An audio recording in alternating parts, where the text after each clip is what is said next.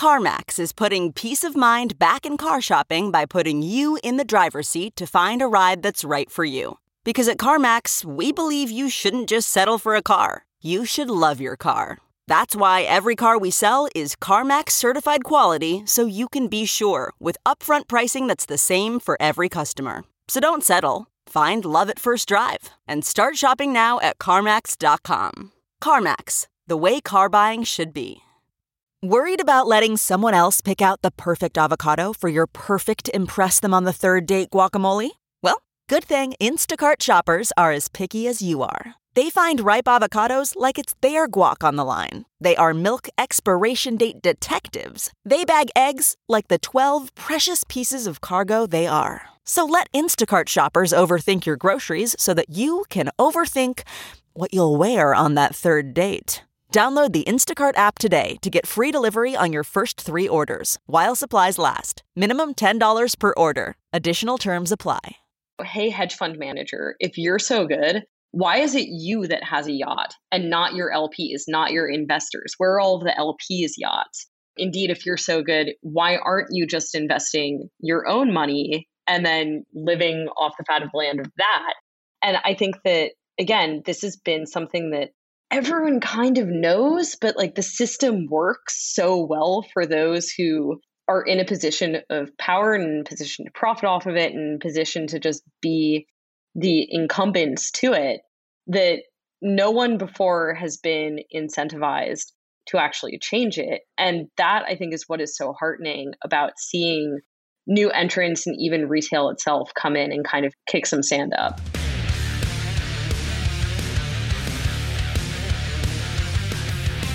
Welcome back to The Breakdown's Free Ideas Festival, a 4th of July exploration of ideas with the potential to shape the future of the economy. This episode is sponsored by Bitstamp and Crypto.com. The Breakdown is produced and distributed by CoinDesk. And now, here's your host, NLW. Welcome back to The Breakdown. It is Thursday, July 2nd, and this is day 3 of the Free Ideas Festival. And guys, I am so excited for this conversation today with Jill Carlson. Jill is a perennial crypto Twitter leader. She is a venture capitalist at Slow Ventures. She started her career on Wall Street. She's the founder of the Open Money Initiative, which looks at how open currencies, cryptocurrencies, Bitcoin, etc., can be valuable in places like Venezuela and hyperinflation scenarios around the world. She brings a huge breadth of experience to every conversation she has. And today we are talking about the Robinhood rally, and more specifically, what's real about the Robinhood rally. I've seen so many people dismiss this phenomenon, dismiss Wall Street Bets, dismiss Davey Day Trader Global as these weird manias that are just like everything else we've seen before. And I don't think that's the case. I think there is something more fundamental going on that is worth exploring. And that's exactly what we get into in this conversation. So strap in, guys, and let's talk stonks. All right, we are back with Jill Carlson. Jill, I am so stoked for this. You and I have been DMing, tweeting about it. One of the more interesting sociological, economic, psychological, generational phenomenon of our times, this Robinhood revolution. But first of all, thank you so much for hanging out tonight. Yeah, thank you. Thanks for having me. I'm stoked. You know, sometimes I like to just dive right in and get people to their ideas. But I think in this case, based on what we're going to talk about, your background is highly relevant. So could you just share a little bit about what you're doing now and what you were doing before and just the perspective that that gives you as it relates to this particular set of questions, ideas, phenomenon? Yeah, absolutely. So my current day job is as an investor in early stage companies, a venture capital investor with a firm called Slow Ventures based in San Francisco. And we invest in kind of a whole range of things. I do a lot in the crypto space. Still, that's kind of my background. But we also do a lot in mainstream fintech. I spend a lot of time in mainstream fintech apps. And so all of that kind of tends to feed into the lens that I think I'll bring to bear here in this conversation. I previewed this a second ago, but prior to joining Slow, I built something of a career within the crypto space, worked at a variety of companies, protocol projects. I got into the space while I was working on Wall Street, which is kind of where I started my career. I was a bond trader at Goldman Sachs for a number of years. And it was actually through that lens that I initially fell down the Bitcoin rabbit hole, became really fascinated in Bitcoin and cryptocurrencies as a new asset class. Obviously, over the course of the last few years, have kind of ridden all of the hype cycles within that, tried a whole bunch of the innovations and new products that have come to bear in that space that I think in a lot of ways are going to be kind of the leading edge of what more mainstream fintech innovation ends up looking like. And we can get into more of that in a second. But there's also one other aspect of my background that I feel like is worth mentioning, which is that I always grew up with this fascination with markets. I think like the global nature of them, I think the fact that they're kind of competitive and can feel kind of gamified. I grew up with this sort of fascination and also comfort with finance and financial markets in general. And a lot of that I credit to my parents, both of whom were on Wall Street in the 80s and had careers and always had kind of CNBC on in the background at our house growing up and would talk about these things around the dinner table. And it really wasn't until I broke out of like the kind of East Coast bubble and even kind of the New York finance bubble that I started to realize how actually unique or differentiated that is, especially when I got out to Silicon Valley and I would go around telling people like, oh yeah, I was a bond trader. And people are like, why would you want to spend your time doing that? Like that sounds like the most boring, unsexy thing in the world. Exactly. Whereas again, from my perspective, I'd always kind of thought like, oh yeah, this stuff is cool.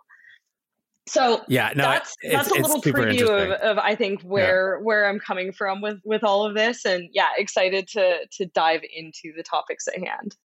Yeah, no, I think it's super relevant. So I wanted to make sure people have that context for one, like there is an actual Wall Street background that is relevant because, you know, I think there's obviously the kind of mainstream Wall Street or mainstream financial media narrative about this whole thing, which you can kind of resonate with. You have colleagues, you have friends who are kind of from that world, and you lived in it, you were part of it. But then there's also the kind of this other side, the crypto career, which is obviously like a very useful perspective and experience when it comes to recognizing manias, I think. So obviously important to establish that too.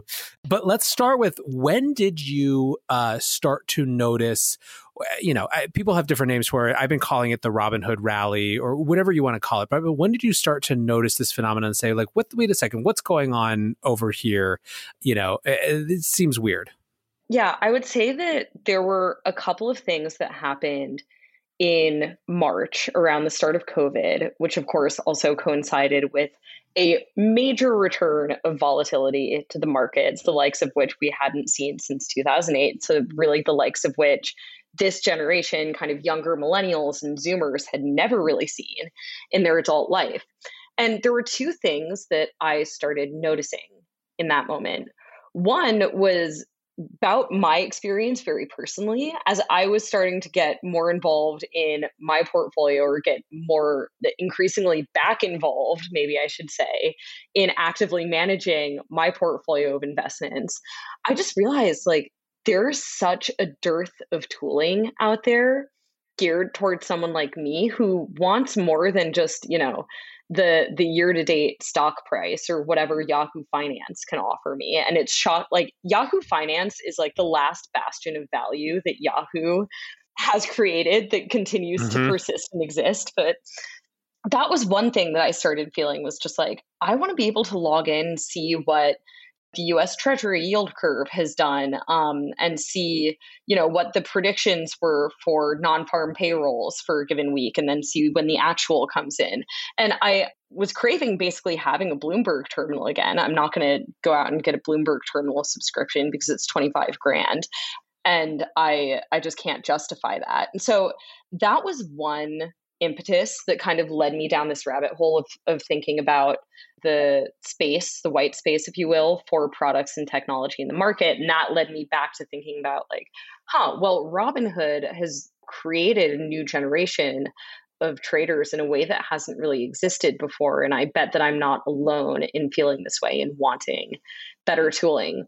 The second thing that I started noticing around this same time, again, in sort of mid-March of this year, was I started noticing friends of mine, family members of mine, and here I'm not talking about people who grew up in kind of the tri-state area with parents who worked on Wall Street. Here I'm talking about like friends and family members, in the Midwest, on the West Coast, in kind of the heartland, like, areas where there's much less emphasis on sort of Wall Street culture, the sort of Wall Street and financial markets fascination.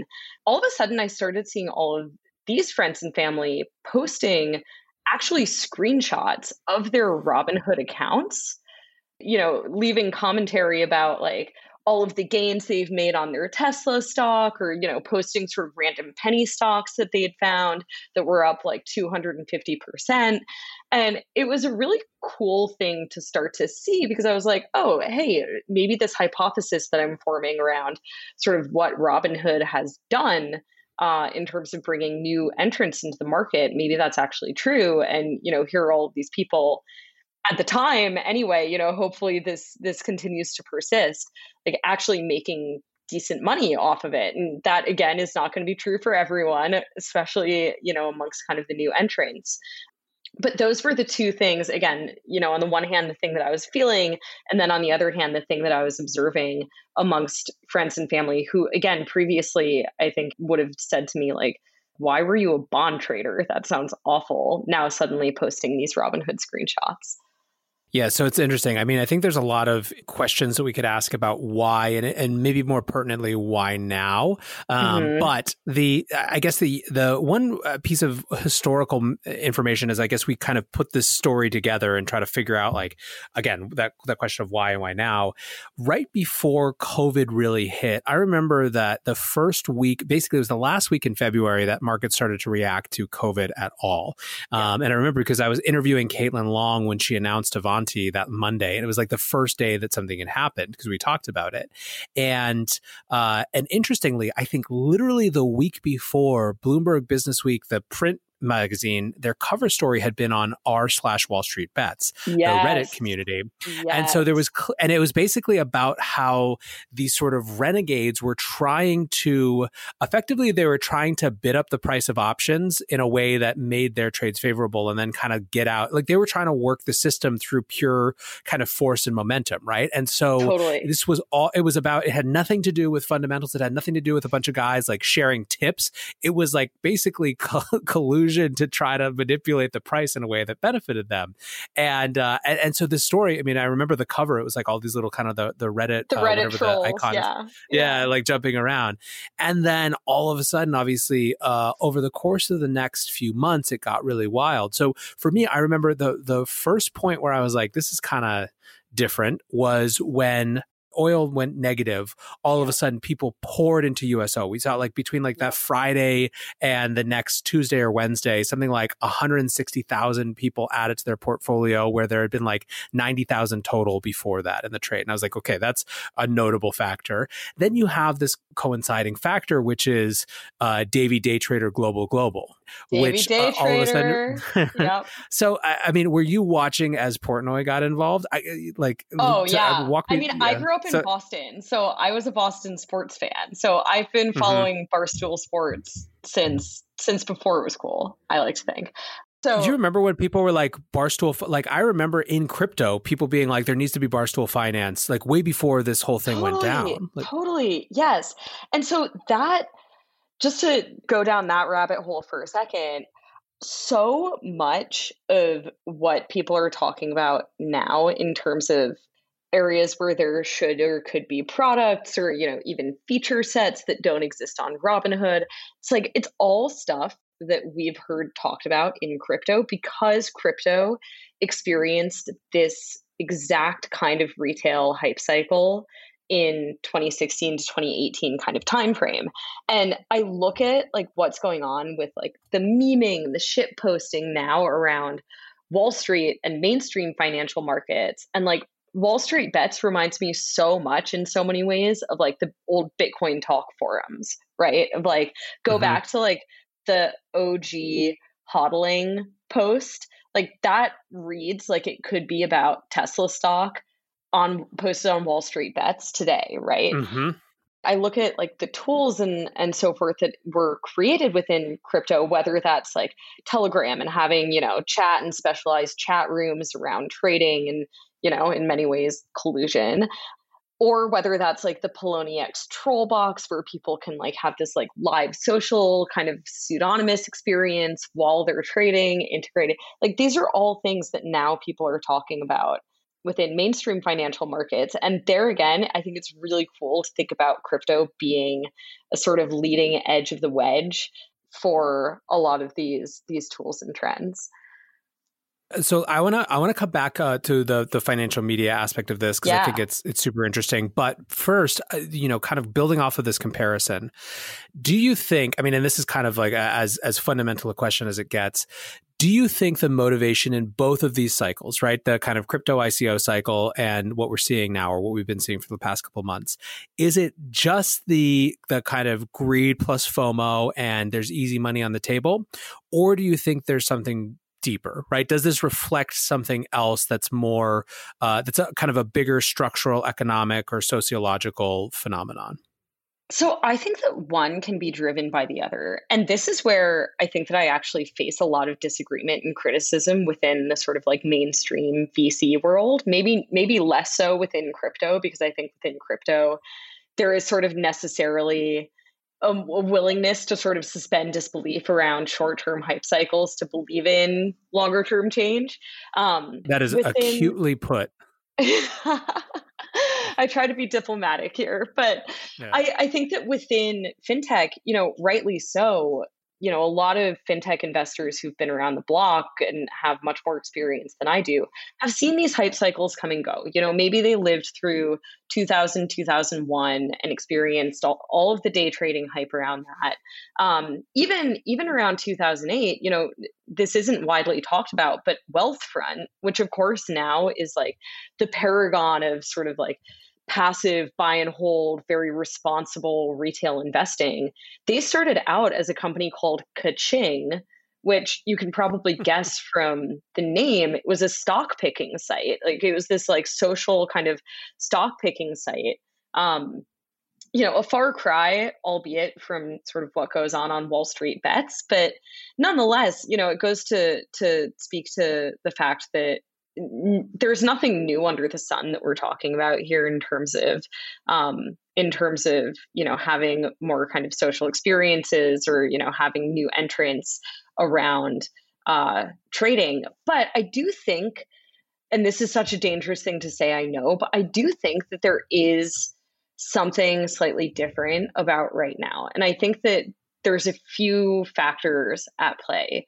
There's, of course, the market volatility, which is now leading this whole younger generation of millennials and the Zoomers to ask for the first time in their lives, like, oh, what am I doing with my money? Does it actually make sense to just have it all sit in, an index fund, put it all in a Vanguard index fund and call it a day? Or do I want to be more involved? I think that this is a generation that in many ways likes to do its own research, likes to take matters into its own hands more, likes to be educated and feel like an active part of any given decision. And I think that, we see that play out in a number of other spheres. I see no reason why that won't continue to play out within finance, which could look like a move away from the Betterment Wealthfront kind of models, more towards a sort of hybrid approach.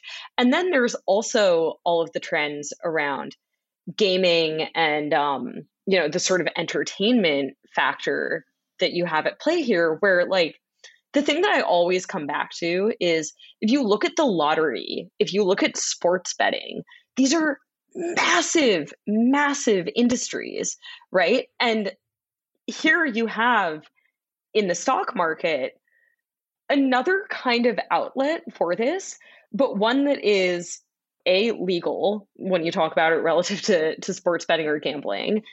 B, you can actually study it and research it and get better at it over time and sort of participate in it in an educated and responsible way, which, there again, people push back and they're like, oh, Jill, like all people want is what they can get on Yahoo Finance in terms of tooling or data around this. I'm like, really? Because if you talk to anyone who is, an active sports bettor, even just someone who participates in a fantasy football league, like they can probably tell you the exact record that Tom Brady held during home games in the rain, and it's like that level of granularity and detail, I can totally see being ported over to the stock market, and that level of also like excitement and participation and again, just entertainment value out of it, I can see being ported over to the stock market in a way that hasn't happened before. And yeah, there are so many other threads to pull on, I think, in this conversation of the reasons why this time may in fact be different than 2008 or 2001 when we saw volatility and more active day trading again there. But I'll take a breath for a second, Nathaniel. I think that was really, really interesting point around this idea of there being a similar phenomenon where people like learning things and taking risk, right? Risk is embedded in the human psyche. It's a part of who we are. It has driven a huge amount of cultural evolution. And when people discover that there's this different type of game with a huge, like massive set of new rules to learn, if they have the right sort of proselytizers, right? If they have the right sort of missionaries who evangelize things, right? Which I think they have in a collective way with Wall Street Bets, and then they have in a very distinct way in the context of like Portnoy, right? Who is such a different force in financial media than anything that they've experienced, basically ever. That it makes sense that some of that, I just think that if I look at the way that financial markets have been framed and talked about and set up, and if I look at, to draw the comparison to gaming, if I look at the arena and the way that it's been set up to welcome or to not welcome certain participants, it is so obvious to me that this sounds like a grandiose statement, but I actually believe that this is true, that the financial markets and the way that access has been granted and denied to people, or, the way that it's just been designed is a totally like patriarchal, capitalist, deeply problematic system that has intentionally been geared towards like the same old bastion of old white guys who go golfing and live in Greenwich, Connecticut, and has intentionally excluded so many other people while offering those people like, okay, well, here's sports betting for you, and here's, the lottery for you. And that's the kind of risk that you're all allowed to take. Meanwhile, for us in this game, in this system that can actually be won and can actually be studied and you can actually get educated around and have a system around, that's just going to be for us, the old white guys in our mansions.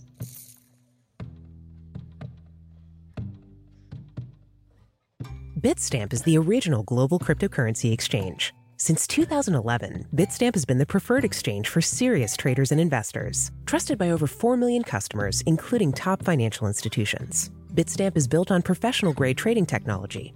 Their platform is powered by a NASDAQ matching engine, and their APIs are recognized as the best in the industry. Download the Bitstamp app from the App Store or Google Play, or visit bitstamp.net/pro to learn more and start trading today. That's bitstamp.net/pro.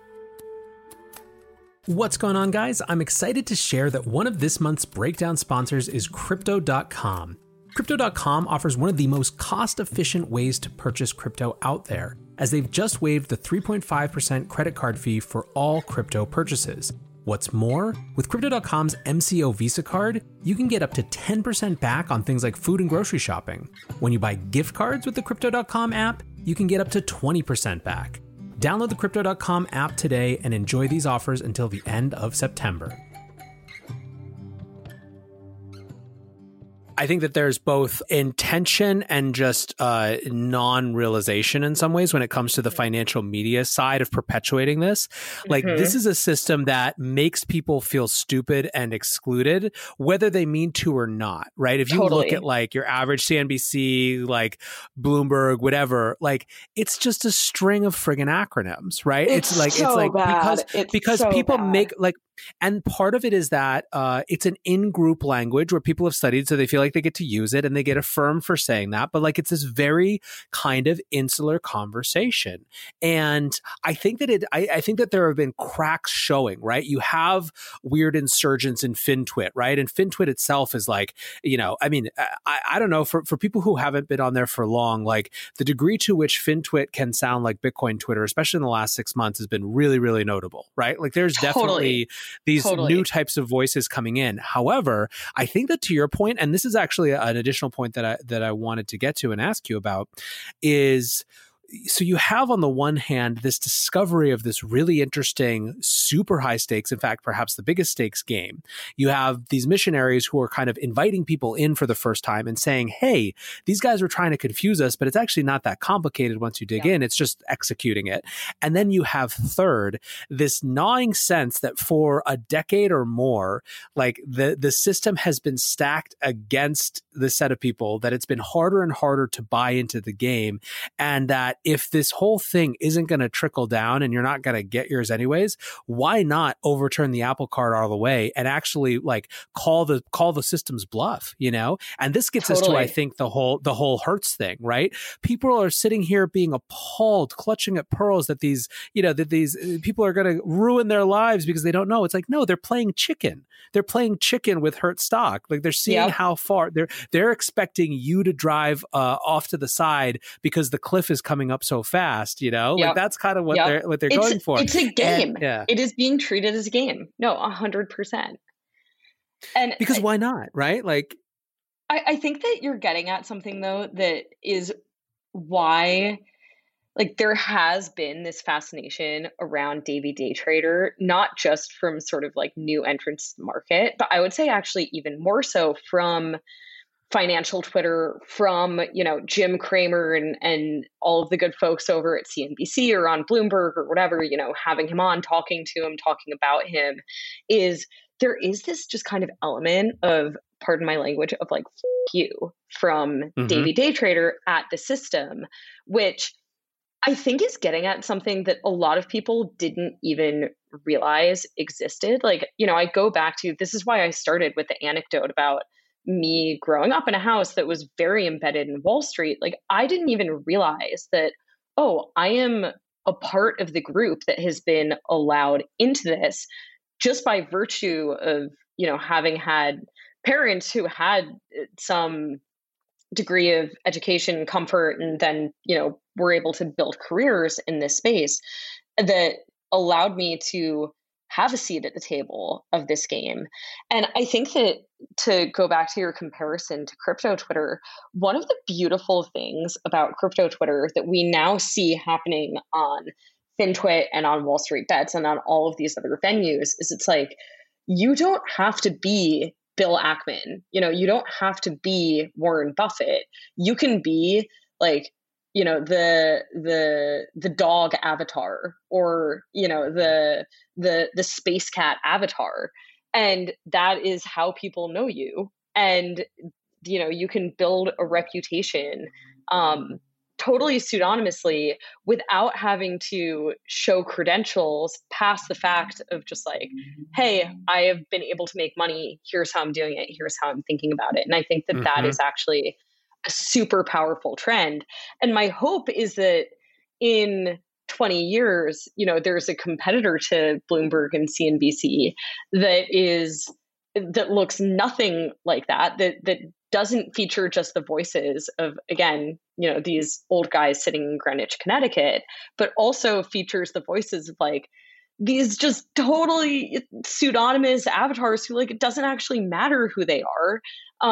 Because this is, it can be a more open system where anyone can have insights and do well and make money.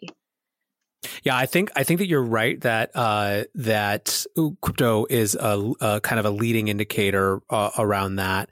I mean, certainly you're seeing literal Wall Street bets influencers now. They're being courted the same way influencers are, which is hilarious. But if you look in the crypto space, right, like people like Flood, right, like they got really well known because not because they were just not in that case even because they were screaming on Twitter. It's because people were just watching the BitMEX leaderboard and they were like, wait, how much turned into how much? Wait, what?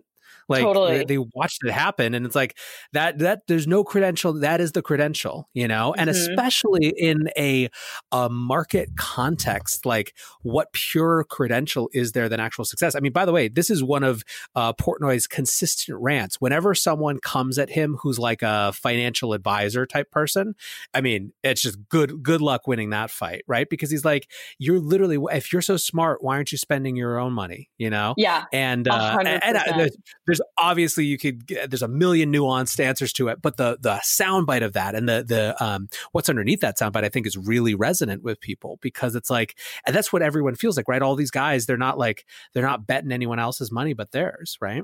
Exactly. And there's something really interesting there that has been kind of a perennial whisper or chant, or I don't know what you would identify it as, probably different things at different times over the course of the progression of Wall Street. But you go back to the seminal book, right, that then became a saying of where are all the LPs' yachts?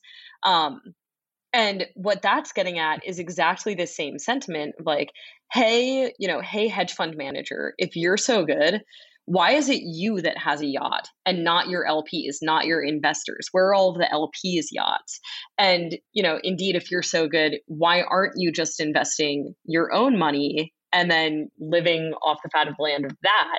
Why is it that, you're making so much off of the 2 that you're charging as opposed to just the 20? And I think that, again, this has been something that everyone kind of knows, but like the system works so well for those who are in a position of power and in a position to profit off of it and in a position to just be the incumbents to it, that no one before has been incentivized to actually change it. And that, I think, is what is so heartening about seeing new entrants and even retail itself come in and kind of kick some sand up. Yeah, no, I completely agree. I mean, you're seeing this across basically like every part of the investing spectrum too. I remember because I first got to Silicon Valley in like 2008, and 2007, 2008 is when I first started coming out before moving. And it was like barely coming back Web 2.0 after the crash, right? Like you were like, anytime there was like a $30 million acquisition, which happened like once every 5 or 6 months, it was like, wow, like maybe we're onto something again. And it was the very beginning soon of Y Combinator and the accelerators. And then very soon there was like, you started to see these seed funds, right? When micro VCs and all this sort of stuff. And over the time that I was there, I left in 2017, and like every other asset class, because there was just so much money available farther and farther out on the risk curve, it became more and more. It's like, well, what is what is basically the theoretical IRR right now based on like the higher valuation and sort of follow-on rounds of my investments? Because the game quickly shifted to like, how fast can I raise a bigger fund? And exactly. Obviously, in any market there are even when things get way out of whack, there's a huge number of really like good participants. And I think that one thing that VC often has going for it is that it's structured such that there's more kind of there's more debate and dialogue about these things as they're happening, in some other places. But still, it's like it's a I think it validates what you're saying kind of more broadly of it's just been a weird capital structure. And I think this goes back to kind of another part of this insurgency, which is so interesting, is like, I remember, I think the most remarkable interview, like hold aside all the kind of the gruff and showmanship and craziness of Portnoy, this one interview that I think like stood out to me the most was with Fox Business. I can't remember the host, but he basically was like, so it was a little rough when you started. And so tell me what happened. And Portnoy was like, so when I got into it, I learned about what options were or whatever, and I opened my account and I started, and things were going bad for everyone. So I shorted a couple things. I shorted Lululemon, I shorted Boeing, and I just got destroyed. I took a bath, and then I realized that the whole game is rigged. That the Fed's going to print Shroot bucks for as long as it takes, and everything's always going to go up. And since then, it's been pretty easy. And it was so matter of fact. And this is obviously what scares the shit out of people, because the Fed put has been reimagined as a totally different thing. I mean, right? Jerome Powell has become the new meme for all of these things. And obviously that can end in catastrophe. Good old J. Powell. Yeah. But I think that this this kind of cynicism is it's not unwarranted, right? Totally. And I think that there is something really powerful in people waking up for the first time and kind of asking these questions well, wait, how is the stock market still going up? Everyone I know, has been laid off or furloughed. Why is the stock market still up year to date, depending on what index you look at? And I think just even the asking of that question is such a powerful thing that is going to be a driver not only of different financial decisions for a lot of people, but also, different politics potentially. And I think that we are just at the beginning of a cycle of something that could look very different. And I say that very optimistically. I think that it's easy for me to get misinterpreted as sort of oh, this is all doom and gloom. This is very scary. I actually think that that's a very powerful thing to have people asking these questions, and that potentially wind up leading to change. And that's something that I'm actually quite optimistic about.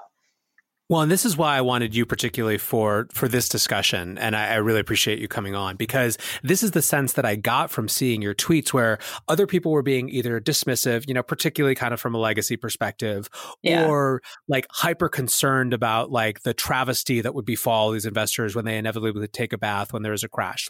Holding aside the fact that the Fed is very clear, they're going to push this thing for as far as it possibly can go. But holding aside that fact, you had, or it seemed, this perspective where it's there is something here, some sets of things that are really powerful, really interesting, are about really more empowering than they seem, and and you want to see more of it. So let's start to, I guess, by way of kind of wrapping up over the next few minutes or whatever, what are the pieces, what are the parts of this thread that you can tease out that you can see turning into not just kind of high level practical change or high level change or from a mindset perspective, but actual new tooling, new channels, new opportunities. I mean, you're thinking about it from an investor as well, I know, so what are the things that excite you potentially coming out of this? Yeah, I'm definitely thinking about it as an investor. So to the extent that you're listening to this and you're working on something or thinking about this too, hit me up. I'm sure you can put my contact details in the show notes or what have you. They'll be there. Look, the first thing I want to say in response to that is if you want to go wring your hands over the travesty that might befall people from, taking risks they don't understand, go look at the lottery first. Yeah, right. Okay? Don't even start with me about, the damage that Robinhood is causing to sort of your common man. Go look at the lottery, go look at all of these other forms of gambling that somehow we're all just okay with turning a blind eye to. But, from that more kind of positive perspective of what I think might come out of this and where I think that there's a ton of opportunities, I would say a few things. First, I want to give a ton of credit to a lot of people who are building very cool products, who've spent a ton of time over the last few months educating me and sharing with me what they're building. Go check out Common Stock is a really cool social trading app. Atom Finance is a very cool sort of Bloomberg for retail app. Public Finance is sort of somewhere in between the two. They're a brokerage that has a social component, kind of a troll box, if you will. Tendies.af. Have you looked at this, Nathaniel? Only just very recently. Okay, this one's hilarious. I won't spoil it, but if you've spent any time on Wall Street bets, go check out Tendies, www.tendies.af. I won't blow the cover of the creator of it, but it's very cool. But I think that, all of these products are starting to get at something really critical here, which is that this does not need to be boring. Finance does not need to be boring. Education does not need to look like Sue Zorman and, the Boglehead's Guide to Investing and, How We Trade Options by the Nigerian Brothers. Like, it can look and feel more like Wall Street Bets. And, credit to Cheddar. I think that they tried to be sort of like an earlier version of this. But I think that they were still so stuck in kind of the boomer finance ways that they didn't quite take it far enough.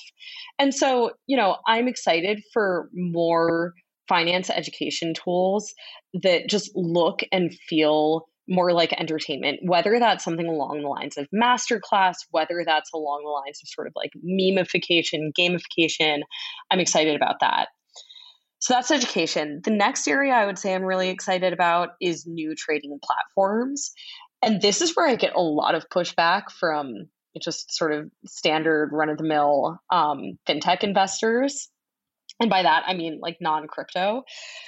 The thing that I see within crypto is if I look at where most of the enterprise value has been created, and I'm not talking about protocols themselves, I'm talking about actual company enterprise value, it has been within exchanges. I look at Coinbase, I look at BitMEX, I look at Binance, and I look at the fact that there are so many crypto exchanges across all of these different markets, not just across different markets, but serving different users around different needs. And then I look at the fact that what exists for stock trading? I mean, it's effectively all of the old school players, whether that's Schwab, E-Trade, Interactive Brokers, Fidelity, or, some of the newer players like Robinhood. And, I understand that a lot of the hurdles here are regulatory in nature. It took Robinhood on the order of years to actually launch and get off the ground. But I am optimistic that new trading platforms that enable new types of experiences and welcome in new participants that rebuild and reimagine the arena for this quote unquote game can and will be built over the next few years. So that's the next area that I'm really excited about. And then the last one that I'll mention here is as an aside on that one, just real quick. Yeah. I want to see Sam Bankman-Fried let loose with regulatory approval to do whatever he wants and see how fast he has just scooped the entire business of a new generation of like Wall Street traders. I mean, come on. Like, and I think this validates your point too. Like you use Coinbase at Binance as like examples, right? But like every minute you turn around and you're like, oh no, the barriers to entry are getting higher and higher and higher. And these companies are so excellent at what they do. Like, I mean, really like Binance fastest unicorn ever, right? Like at the time that it became the fastest unicorn ever.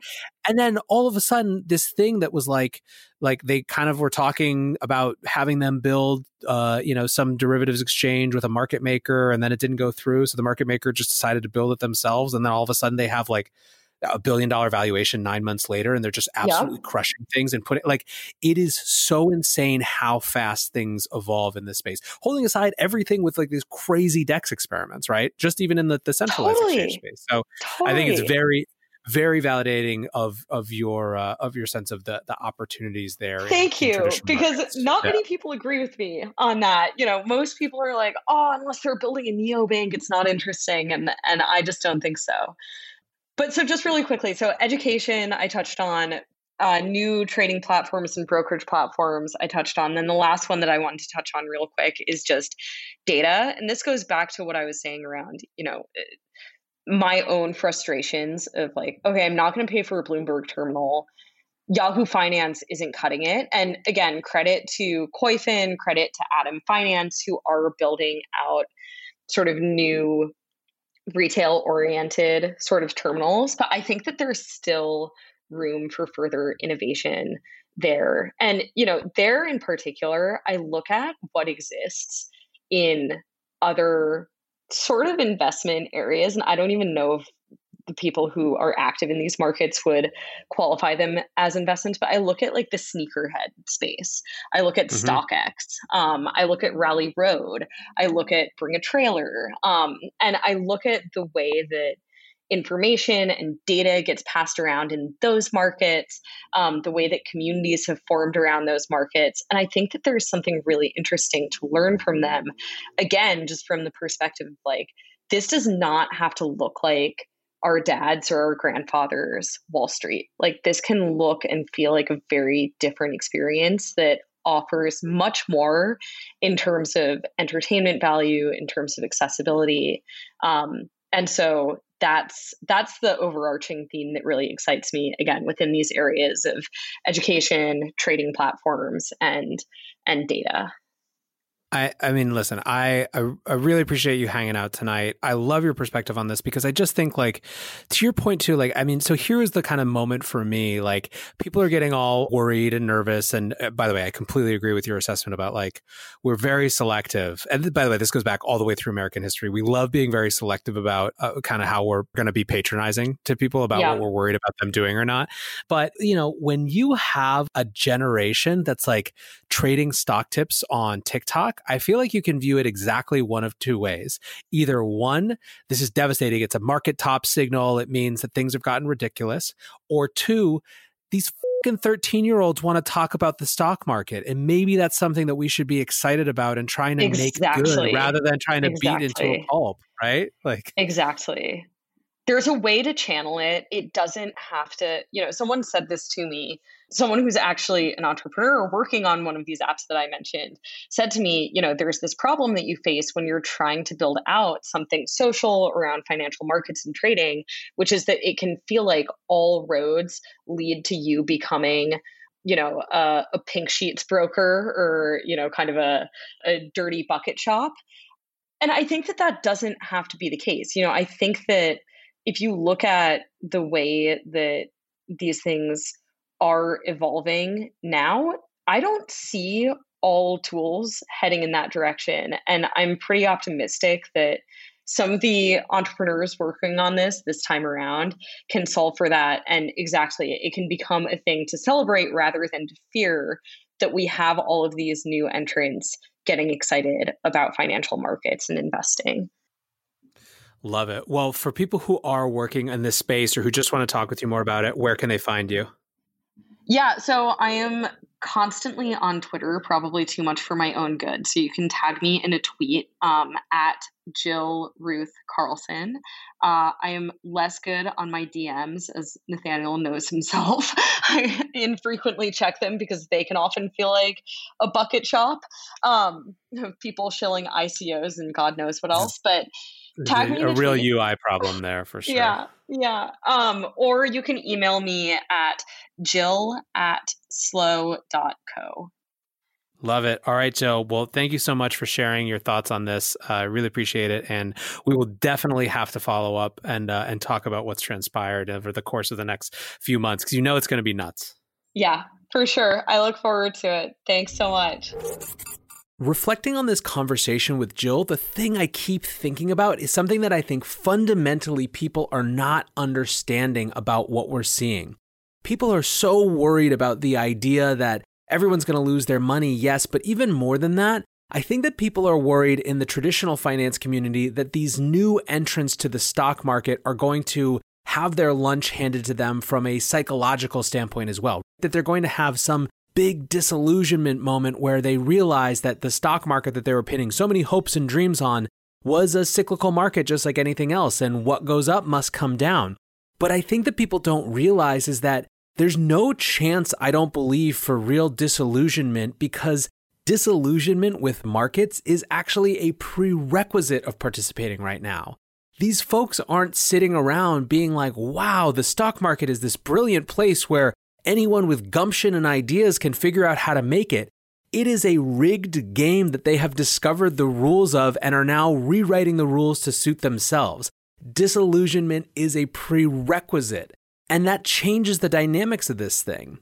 Still, though, I think Jill's message of optimism, that there is really something here that can be channeled and harnessed as a force for good, is a great note to leave this on. So I hope you enjoyed this conversation as much as I did. And until tomorrow, guys, be safe and take care of each other. Peace. I'm Galen Moore, Senior Research Analyst at CoinDesk. On July 7, I'll be with Lucas Nuzzi from Coinmetrics hosting a live webinar on everything you need to know about a fundamental that's critical for understanding digital assets: Bitcoin Days Destroyed. Join us by signing up at coindesk.com/signup. Ah, spring. Nothing like the world progressing towards summer to inspire your own progress.